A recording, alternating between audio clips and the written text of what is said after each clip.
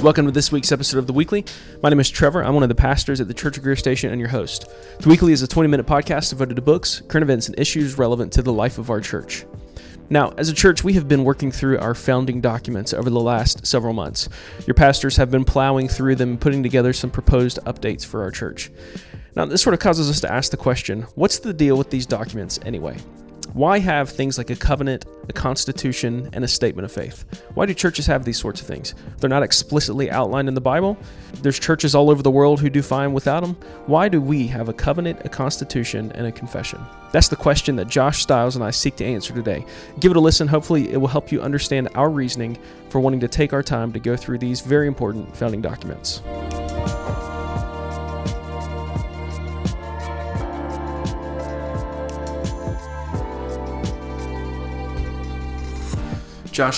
Professor Joshua Stiles, how are you? I'm doing well. How are you, Trevor? I'm good, man. Hey, tell us, in what capacity do you serve our church, and what do you do for a living when you're not serving at CCGS? Yeah, so I serve as a lay pastor here at Greer Station. I'm also a community group leader. As far as my vocation, I teach at North Greenville University. I teach criminal justice and Christian studies. I've been doing that for about 5 years. Excellent. What's the most bizarre thing that you've come across? In terms of teaching, grading, has anyone ever turned in something that was absolutely absurd? There've been a few things. I've had students turn in papers that were not only incomplete but stapled and put together upside down, pages missing, that sort of thing.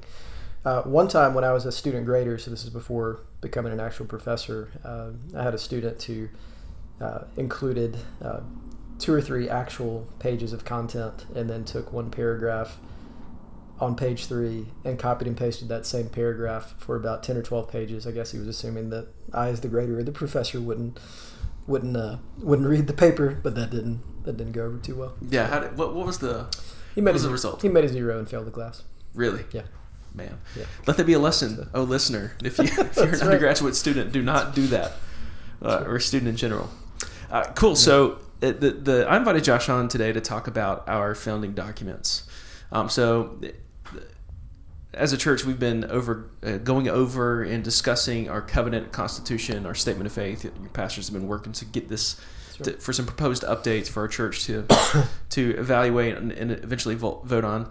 But I would guess that there's some of you, maybe even listening to this podcast, that the question for you has been, why have a church covenant, statement of faith, and constitution anyway? Like these things aren't explicitly in the Bible. That's right. It doesn't seem like we have any indication that the early Christians were using them. Correct. There's no account in Acts 2 of them getting their constitution together. Seems like churches in other parts of the world are doing fine without them. So why do we need them? Great. Why all of this extra work? Yeah. So I think for all of these documents that we're working on, the primary reason is clarity. Clarity around what we believe, clarity around who we are as a church, both the Church at Greer Station, both the denomination that we're affiliated with. And just like any organization or family needs clarity, we need clarity around what we do for the sake of articulating well what we believe as far as the statement of faith, as far as articulating the commitments that we have to one another in the church covenant. And then and we can talk about this a bit more shortly. As far as the clarity we really need as who we are as an organization, especially in the legal climate we are here in the United States. That's good. Yeah. I'd say kind of to add to that is any... I guess you could say any kind of institution or organization or collection of humans, even families, need clarity. Absolutely. You need a clear delineation of who's in and who's out. Correct. You need clear expectations laid out for those that are Correct. in. And you also need clarity about what this thing is headed towards, what this thing is for. Right. So clarity would kind of be, I think, the overarching answer first and foremost. Right? I think so. And I think we see examples of that all throughout the scriptures where the disciples, even though, again, as you said, we're not mandating a church covenant. They didn't say thou shalt must have a statement of faith. But you see the apostles, whether it's Paul or Peter, very clearly communicating to the churches to whom they're writing the expectations of what it means to be a believer, the expectations of what they can expect the results are for following Christ. So I think there's good precedent for this, for us making sure that we're on solid ground. And I do think, too, of if you think about Acts chapter 6 and the institution of the deacons, correct, the precipitating event, you could say, for that is the lack of, I'm trying to remember the exact phrasing, but there's some Greek women, some Greek widows who are being neglected in the distribution. Correct. And so that they had to bring this office into existence so that he care for these women. And so what that says, or at least it suggests, was they had some way, some list, some way of categorizing those who were supposed to be getting the distribution, who belonged to the body, who were not getting it. Correct. So, maybe we have these kind of, I don't know, idyllic, maybe a little bit naive views of the early church and it being totally organic and being like a family and friends, but there was organization and structure, 100%. even if it's not like explicitly stated. Sure. So as for the statement of faith, what would you say is why do we have a statement of faith as a church? Yeah, so couple primary reasons I see. First, for those of us who are members of the Church of Greer Station, we want to clarify what we might call healthy orthodoxy. Orthodoxy meaning right belief. We want to believe rightly about who God is, what He demands of us as followers of Christ, what the gospel is. We want to be very clear about those things. And we seek to articulate those in a statement of faith because it's a short form way of sort of boiling down what basic Christian orthodoxy is. And you see examples of this throughout the early church, whether that's with the various confessions of faith, various creeds, whether it's the Apostles' Creed. There's good precedent for that, and that exists to clarify for believers what orthodoxy, in other words, what right belief is. When you have just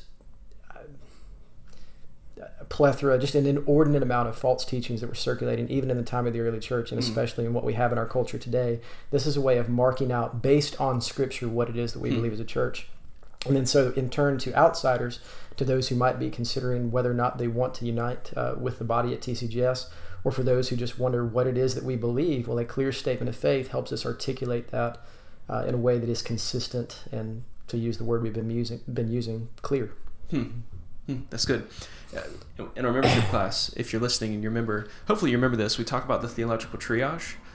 So in 1 Corinthians 15, Paul says, speaking of the death, resurrection, and ascension of Christ, that he delivers what's of first importance. Correct. And so there's some things that are of first importance, and there's other things that are not unimportant, but a different degree of important. That's exactly right. And you could kind of subdivide this into three levels. I think Albert Mohler kind of popularized this. You have the stuff that's orthodoxy, that's written in blood. Correct.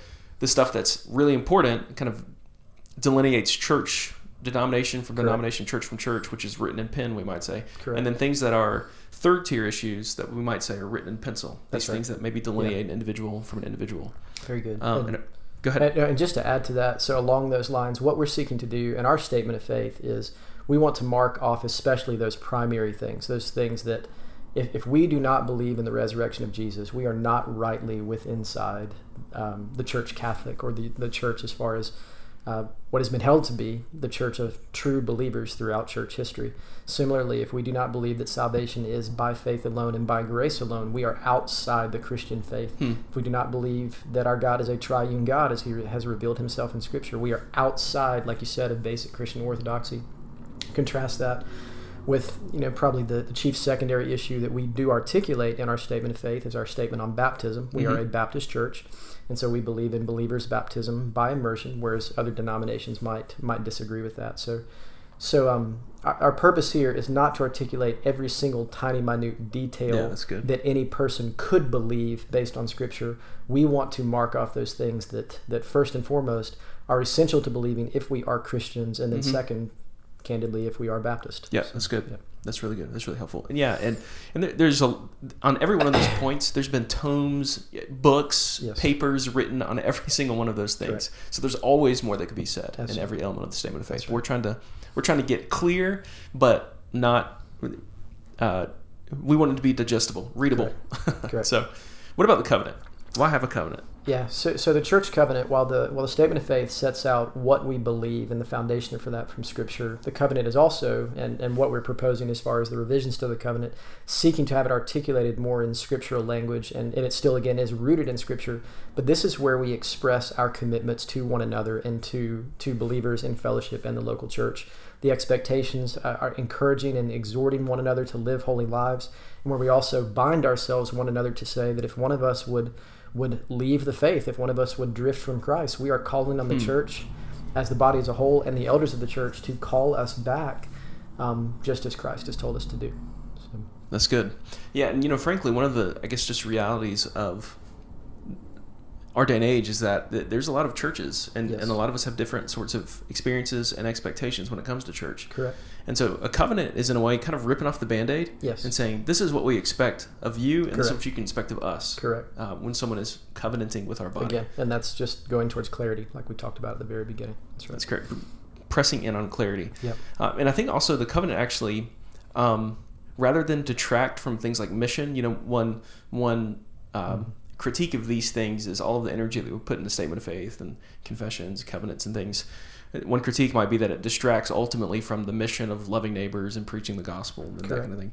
But I actually think the covenants are a way of honing our energy. Absolutely. Right? Absolutely. Like it focuses our energy. It holds us accountable to those commitments to evangelize and to preach the gospel. Wholeheartedly agree. Yeah, and I think it actually serves as a tool in Yes. cultivating a culture of evangelism. Correct. What about the Constitution? Yeah. So as we've been talking, we're sitting here at the church office, and I'm noticing Trevor's skull on the mantle here by the fireplace.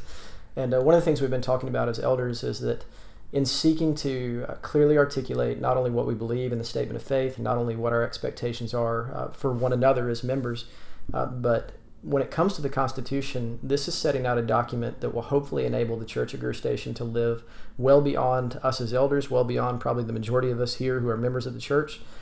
We pray that God might use this local body of believers at Greer Station to continue to reach the community here in Greer and the ends of the earth, if the Lord will, until Christ returns, whatever that might be. And so nailing down a Constitution that sets forth not only, and the statement of faith and the covenant are going to be and are included or incorporated as appendices in the Constitution.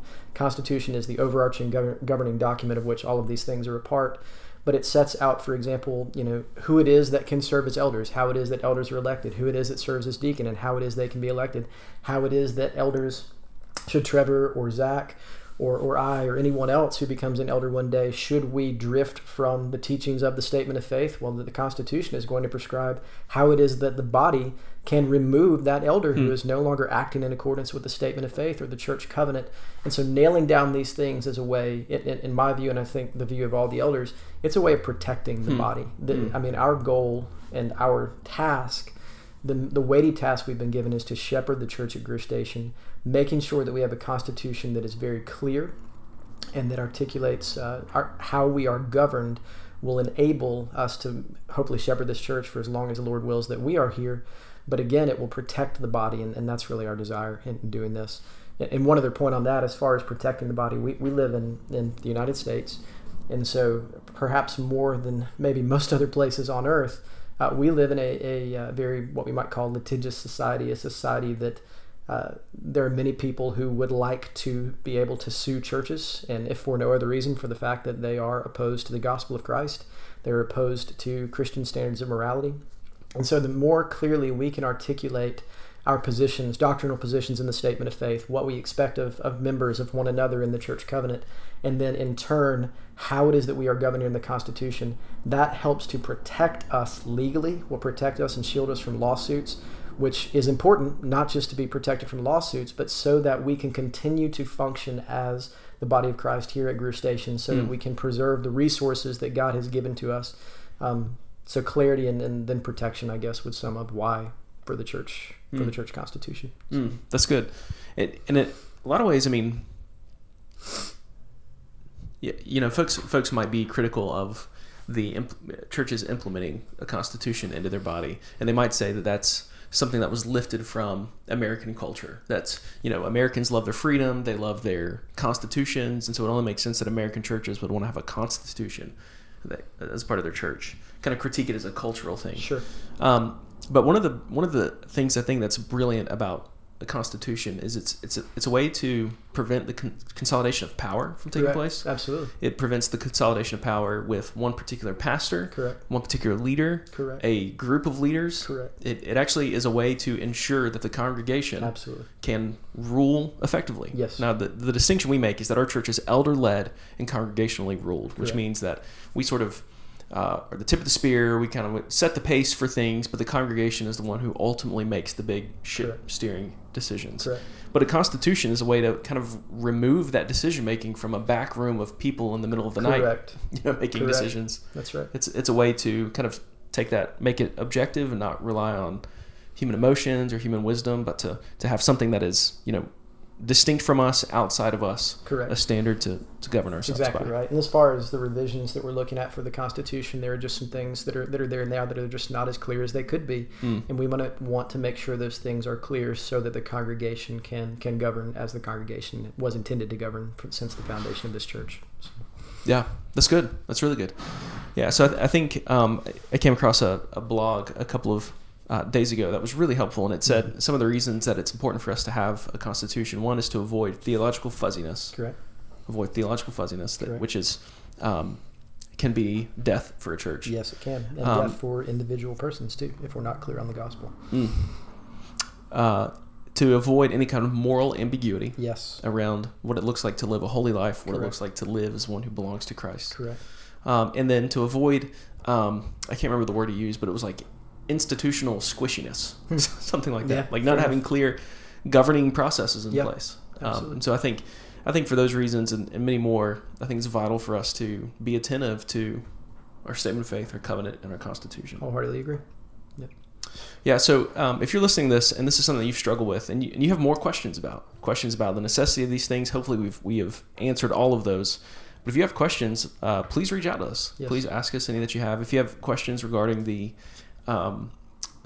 contents of the statement of faith, the covenant, or the Constitution, let us know. I promise you, nobody has copied and pasted a paragraph from page 3 and That's reproduced it throughout. Correct.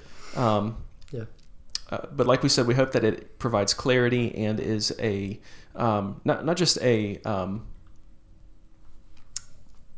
sort of boring fine print sort of institutional document, but they serve as life-giving, mission-inspiring tools to help us in our task of making Jesus known. Wholeheartedly agree. Yeah, our aim here is to make our covenant and Constitution and statement of faith something that are actually worth reading and spreading widely, honestly, to even to unbelievers, to those who would be interested in our church. We don't intend for these, even now, to be just the terms of agreement with iTunes that we just select. Yeah. we want these to be our hope and our prayer is that we all, as elders and then the congregation, would take these very seriously, would be willing to spend the time in reading these and again, ask questions. If there are any questions, if there's any concerns, please relay the concerns. We're open to hearing those, and we want to lead this body well. Right on. Cool. We appreciate you listening. Again, if you have any questions, reach out to us. Thanks again for listening to The Weekly. Josh, appreciate your time this afternoon. Thanks for having me. All right, we'll talk to you next time.